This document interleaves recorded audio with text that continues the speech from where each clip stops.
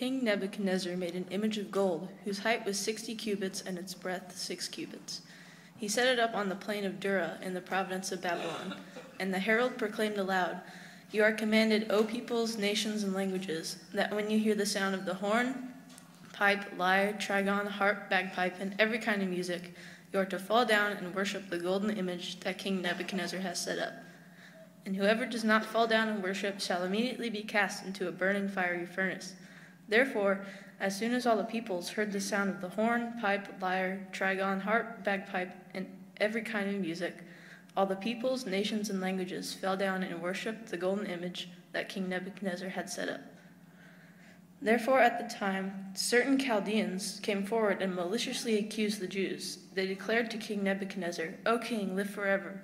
You, king, have made a decree that every man who hears the sound of the horn, pipe, lyre, trigon, harp, bagpipe, and every kind of music shall fall down and worship the golden image, and whoever does not fall down and worship shall be cast into a burning fiery furnace. There are certain Jews whom you have appointed over the affairs of the province of Babylon, Shadrach, Meshach, and Abednego. These men, O king, pay no attention to you. They do not serve your gods or worship the golden image that you have set up." Then Nebuchadnezzar, in furious rage, commanded that Shadrach, Meshach, and Abednego be brought. So they brought these men before the king. Nebuchadnezzar answered and said to them, "Is it true, O Shadrach, Meshach, and Abednego, that you do not serve my gods or worship the golden image that I have set up? Now, if you are ready, when you hear the sound of the horn, pipe, lyre, trigon, harp, bagpipe, and every kind of music, to fall down and worship the image that I have made, well and good. But if you do not worship, you shall immediately be cast into a burning fiery furnace. And who is the God who will deliver you out of my hands?" Shadrach, Meshach, and Abednego answered and said to the king, "O Nebuchadnezzar, we have no need to answer you in this matter. If this be so, our God whom we serve is able to deliver us from the burning fiery furnace, and he will deliver us out of your hand, O king. But if not, be it known to you, O king, that we will not serve your gods or worship the golden image that you have set up." Then Nebuchadnezzar was filled with fury, and the expression of his face was changed against Shadrach, Meshach, and Abednego. He ordered the furnace heated 7 times more than it was usually heated, and he ordered some of the mighty men of his army to bind Shadrach, Meshach, and Abednego, and to cast them into the burning fiery furnace. Then these men were bound in their cloaks, their tunics, their hats, and their other garments, and they were thrown into the burning fiery furnace. Because the king's order was urgent, and the furnace overheated, the flame of the fire killed those men who took up Shadrach, Meshach, and Abednego. And these 3 men, Shadrach, Meshach, and Abednego, fell bound into the burning fiery furnace. Then King Nebuchadnezzar was astonished and rose up in haste. He declared to his counselors, "Did we not cast 3 men bound into the fire?" They answered and said to the king, "True, O king." He answered and said, "But I see 4 men unbound, walking in the midst of the fire, and they are not hurt, and the appearance of the 4th is like a son of the gods." Then Nebuchadnezzar came near to the door of the burning fiery furnace. He declared, "Shadrach, Meshach, and Abednego, servants of the Most High God, come out and come here." Then Shadrach, Meshach, and Abednego came out of the fire. The word of the Lord. Thanks be to God. There are some times when a Bible story that you're teaching or preaching, it's a bit on the confusing or disjointed side of things. Or maybe the passage isn't even a story at all. And in order to teach it or preach it, you have to set up pillars of understanding. Like, here are the 3 points that I got out of this passage, and here are the parts of the passage where I think you can see these 3 points playing out. Other times, a story is so gripping and compelling that if you did anything other than just follow it the way that it's written, you would be doing both the story and yourself a huge disservice. Our story for this morning is that kind of story. What an incredible and powerful piece of storytelling this chapter is. There's a pretty good reason that this is near the top of the list of Bible stories that our kids are taught. Not because it's a wholesome, age-appropriate story for them, as you probably noticed. It's because it can't help but keep their attention. It's a legit page-turner. As the story begins, we find that the last time that we had checked in on old Nebuchadnezzar, king of Babylon, he has been quite busy, building a giant statue of gold and demanding that all people bow down and worship it. If they didn't, they would be thrown into a blazing furnace of fire. Now, as we attempt to visualize exactly what Nebuchadnezzar is trying to accomplish here, there's a couple more details about this statue that I think would be helpful for us. First, it's 90 feet tall. Now, that seems high to me, but I have to be honest with you, I had a little bit of trouble trying to picture and think about how exactly tall that would be. So I went to an interesting sounding website called measuringstuff.com. It's real. Don't check it now. After service, maybe you can try it out. And I asked it to give me other examples of things that were 90 feet tall. It came up with 2 cypress trees, a blue whale, 2 shipping containers, 7 standard cars stacked on top of each other, or 2 megalodons.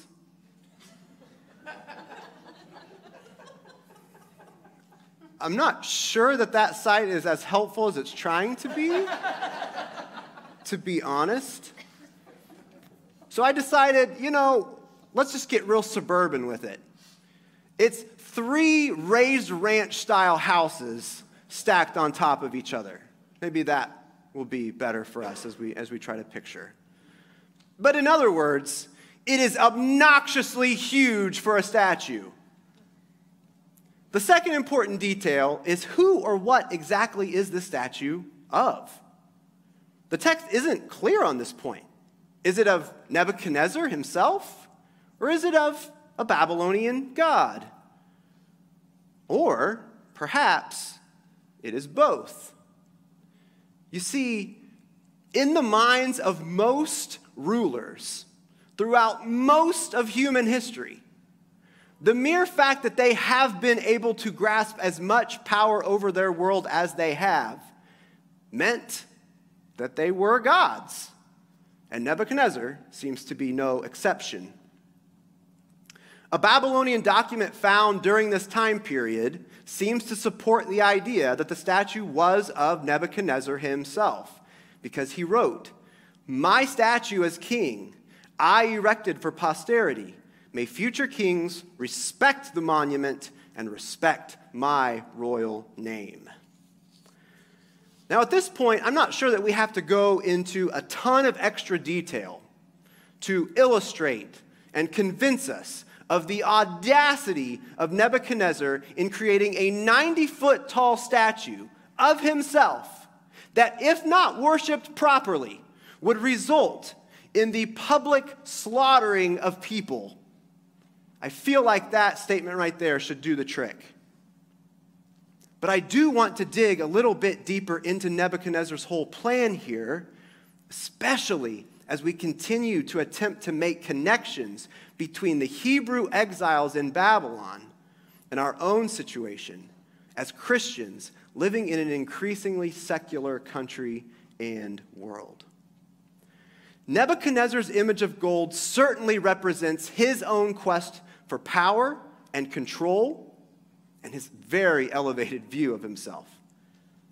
But it also represents the culture and the beliefs of Babylon as a whole. You see, the Babylonian Empire was a multi-ethnic, pluralistic nation of peoples that had been conquered by his regime. The Hebrews were far from the only people that Nebuchadnezzar had defeated, captured, and hauled back to Babylon. It was quite a melting pot society of captured peoples. And to get that many different kinds of people to be of one heart and one mind, he really needed a rallying point. He needed something that could centralize his assimilation efforts. And something visual is almost always best. For people to truly begin to feel Babylonian then, as opposed to Hebrew, Elamite, Persian, Chaldean, Aramaean, and so on, he had to get them to set their eyes on him, to look up to him, to depend on him.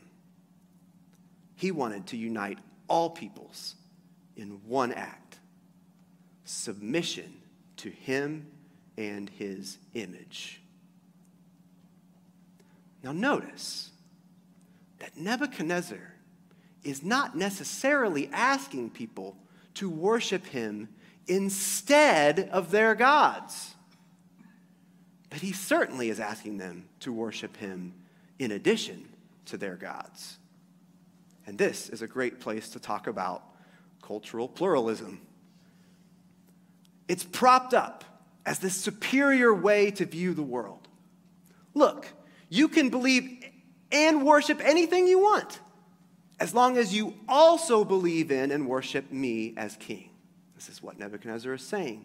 You can do whatever you want in private, as long as your public faith looks like this, like everyone else's.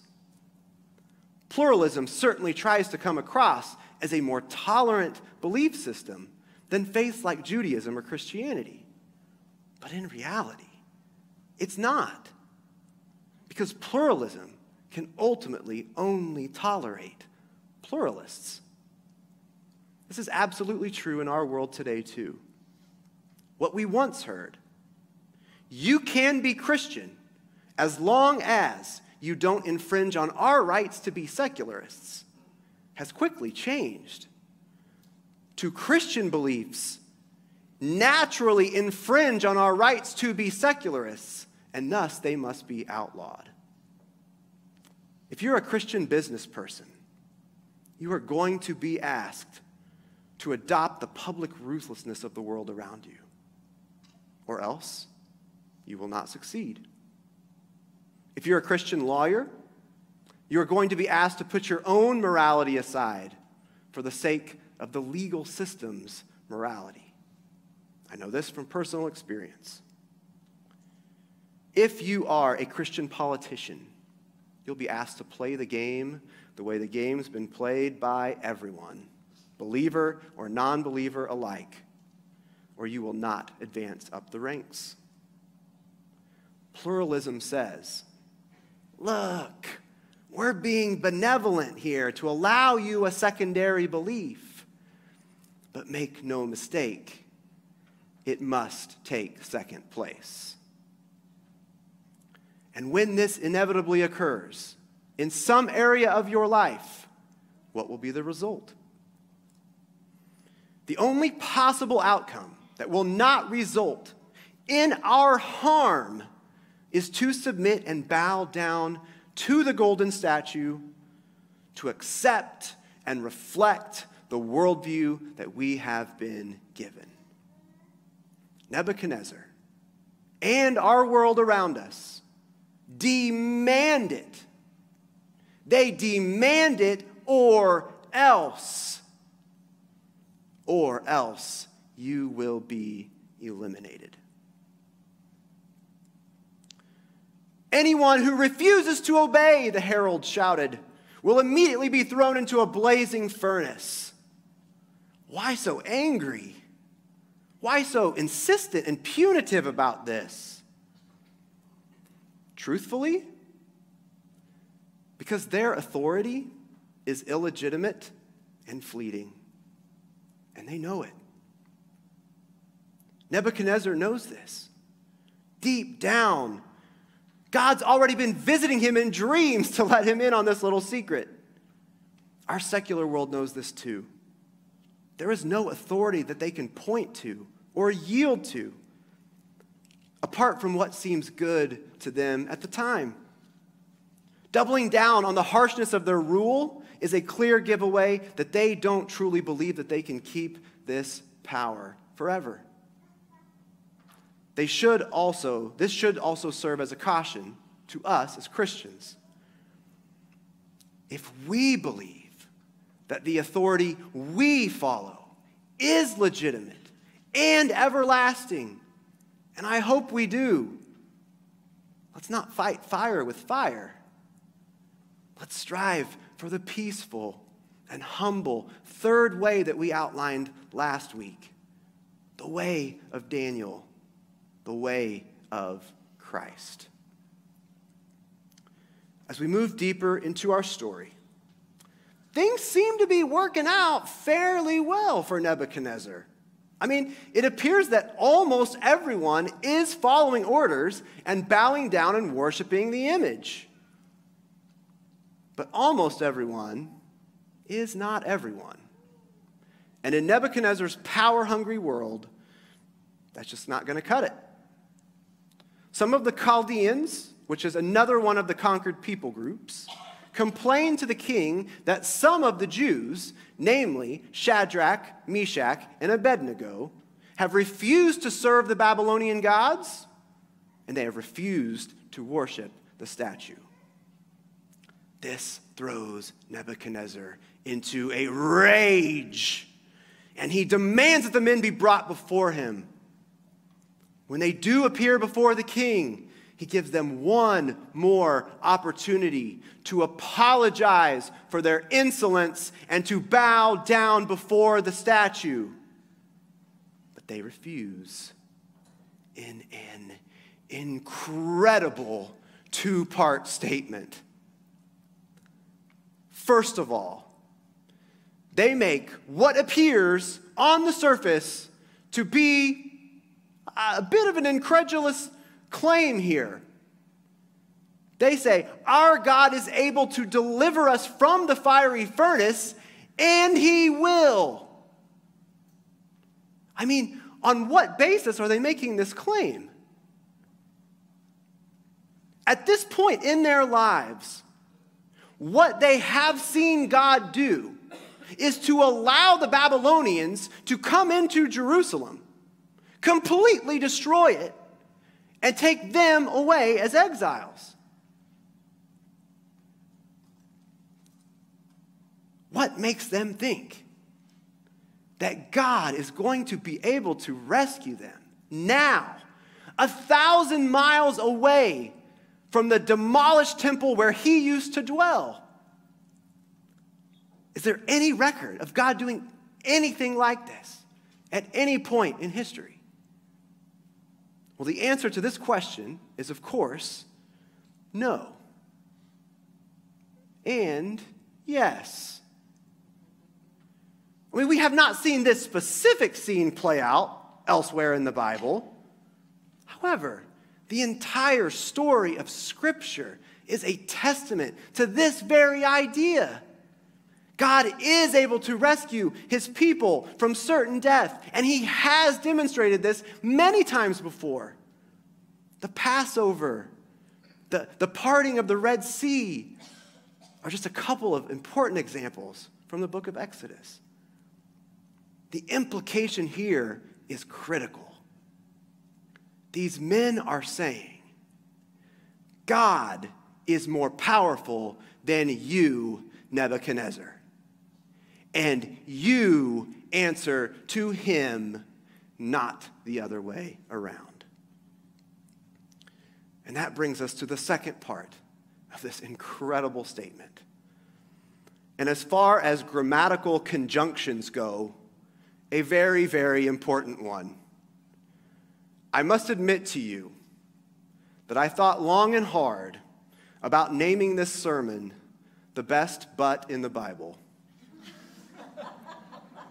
B-U-T, of course. My wife didn't think it was a good idea. She was probably right.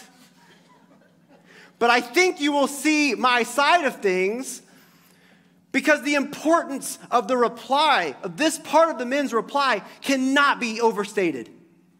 We believe God can and will save us from your hand. They boldly tell Nebuchadnezzar. And here come three of the most important words in this entire chapter. But if not. But if not.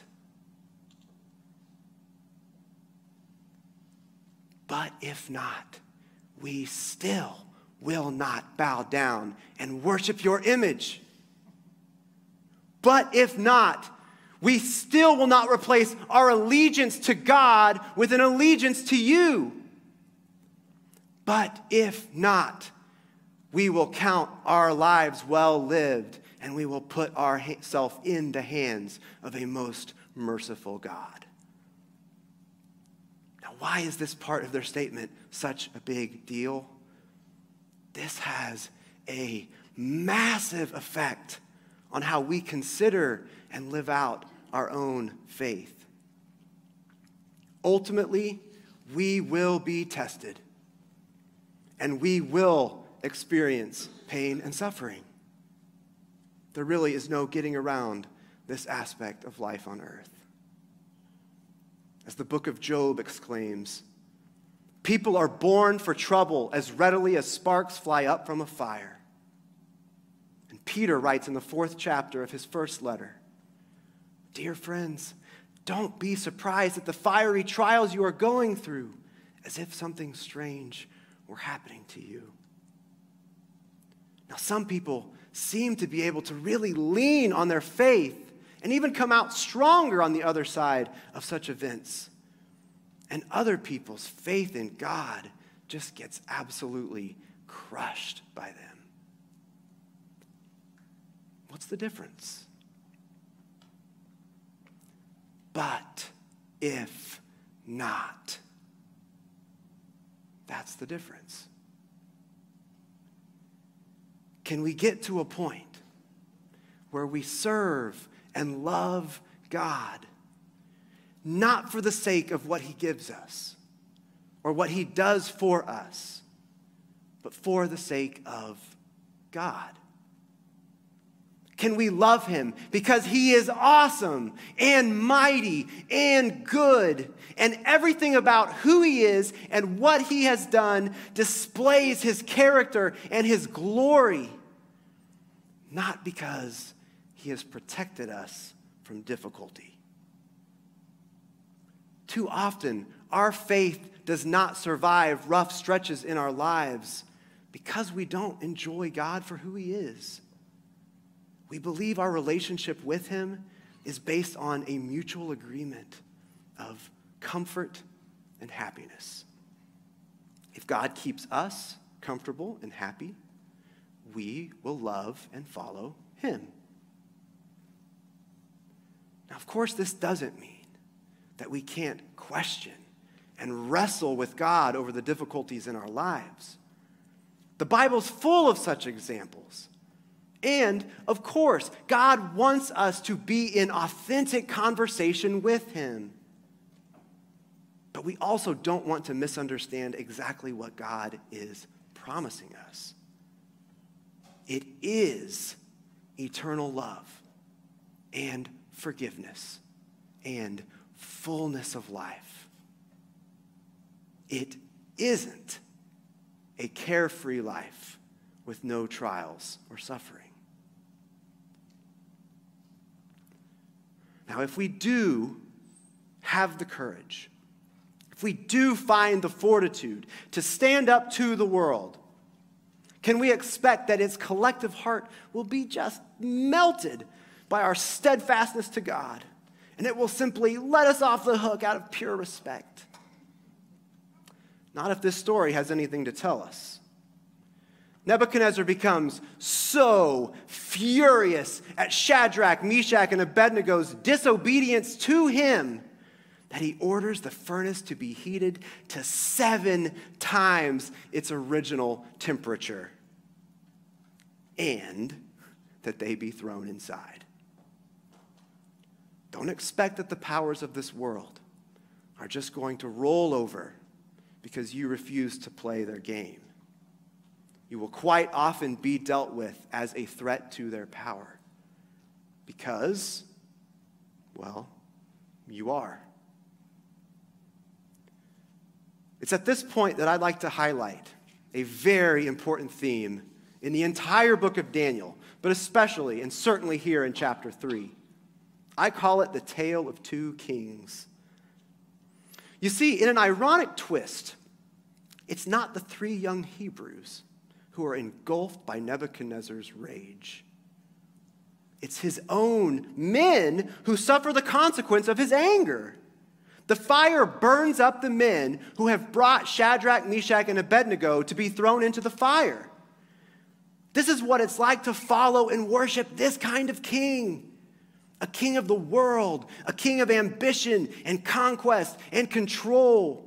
You are a means to an end, and you are only safe as long as you are useful. Nebuchadnezzar is unwilling to save those even who obey him. And it is his followers who end up being sacrificed to his will. Isn't this so poignant in our day and age as well?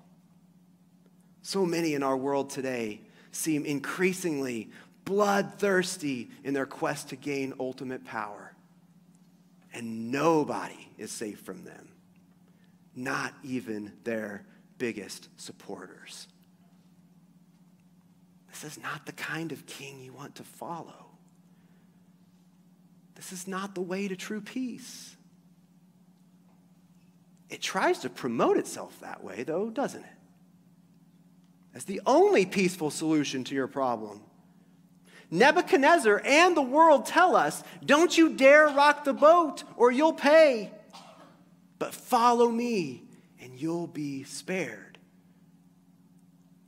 But it's an illusion because that kind of king doesn't care about us. If discarding us and sacrificing us happens as collateral damage to their quest for authority and revenge, so be it. What kind of king should we want to follow instead? For the answer to that question, let's continue and finish our story. Shadrach, Meshach, and Abednego are tied up, and they're thrown into the fiery furnace. And it looks like this situation will, in fact, lead to their demise. It's at this moment that Nebuchadnezzar, standing very far away from the furnace, strains his eyes to try to see what is happening. And what he sees, he can hardly believe. The three men that are inside the furnace are still visible, that seemingly just walking around in there. And now, a fourth figure has appeared. Who or what is this? Of course, the text doesn't tell us. Or does it? Nebuchadnezzar exclaims, "It looks like a son of the gods." Now, not to get too nerdy on you here with the Hebrew, technically Aramaic here, but the word used for gods, like any old run-of-the-mill everyday gods, Elohim, is the same word used for God, the one true God. Thus, Nebuchadnezzar probably meant to say it the way it's translated here. He meant to exclaim, "There's some divine-like or looking being in there." But in doing so, he unknowingly reveals to us the true identity of the fourth figure, the Son of God. Jesus, in pre-incarnate form, has walked into the furnace, not only to rescue these men from the fire, but to rescue them in the fire. And this, my friends, is what the gospel is all about. Jesus says, "I will walk with you in the furnace. I will experience all of the pain and suffering that this earth has to offer so that yours will not last. Our God is no stranger to the trials of this world. Jesus is the one who has walked into the eternal fire of suffering so that we might walk out free and unharmed. You know, the good news of Daniel chapter 3, it isn't just that Shadrach, Meshach, and Abednego were spared from death. Because all three of those men will ultimately still one day die. But this daring rescue points us forward to Jesus and his eventual death on the cross, which gave Shadrach, Meshach, and Abednego, and all of us, the promise of eternal life, so that we might never die. And that good news is the answer to what I think is the biggest question that we all face here this morning. How can we face and endure trials and suffering in our own lives and hope to do it with any kind of courage? Here's the answer. If we believe that all this is true, there is no earthly furnace that can possibly matter. There is no fiery punishment that can shock you into submission and force you to bow your knee to all the Nebuchadnezzars in your life. There is no threat of consequence that can quench your faith. This world, it cannot defeat you. It cannot steal your hope. It cannot win. And we also now have the definitive answer to our other question this morning. Which king should we follow? Not the king who is consumed by his own arrogance and conceit, but the one who has humbled himself even to the point of death on a cross. Not the king who forces you to bow down and worship him, but the one who invites you to follow him. And only after giving you the ultimate picture of his love and devotion to you. Not the king who might burn you up as a byproduct of his anger and his quest for power, but the one who climbs into the furnace with you, and the one who has sacrificed himself to save you. Isn't this the kind of king that is worth pledging our allegiance to? Isn't this the kind of king who is worth worshiping?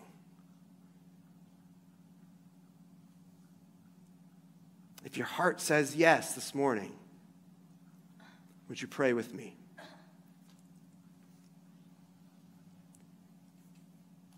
God, we're blown away by the incredible nature of your word and your story. Help us to see it with eyes clear enough that we might recognize just what is truly being said in a story like this. Help us to see the magnitude of your love and mercy for us. And help our hearts never be the same as a result. We need your Spirit to change us, to open our eyes, to get us out of the daily doldrums, the rhythm of life that can so easily distract us and blind us to our reality of our need for you. But I pray for every person here, and even those who are not here, God, that you will make that impossible. You will make it to where we must see you and see how much we need you. It is in the incredible name of Christ, who has gone into the furnace with us and for us, that we pray. And all God's people said, amen.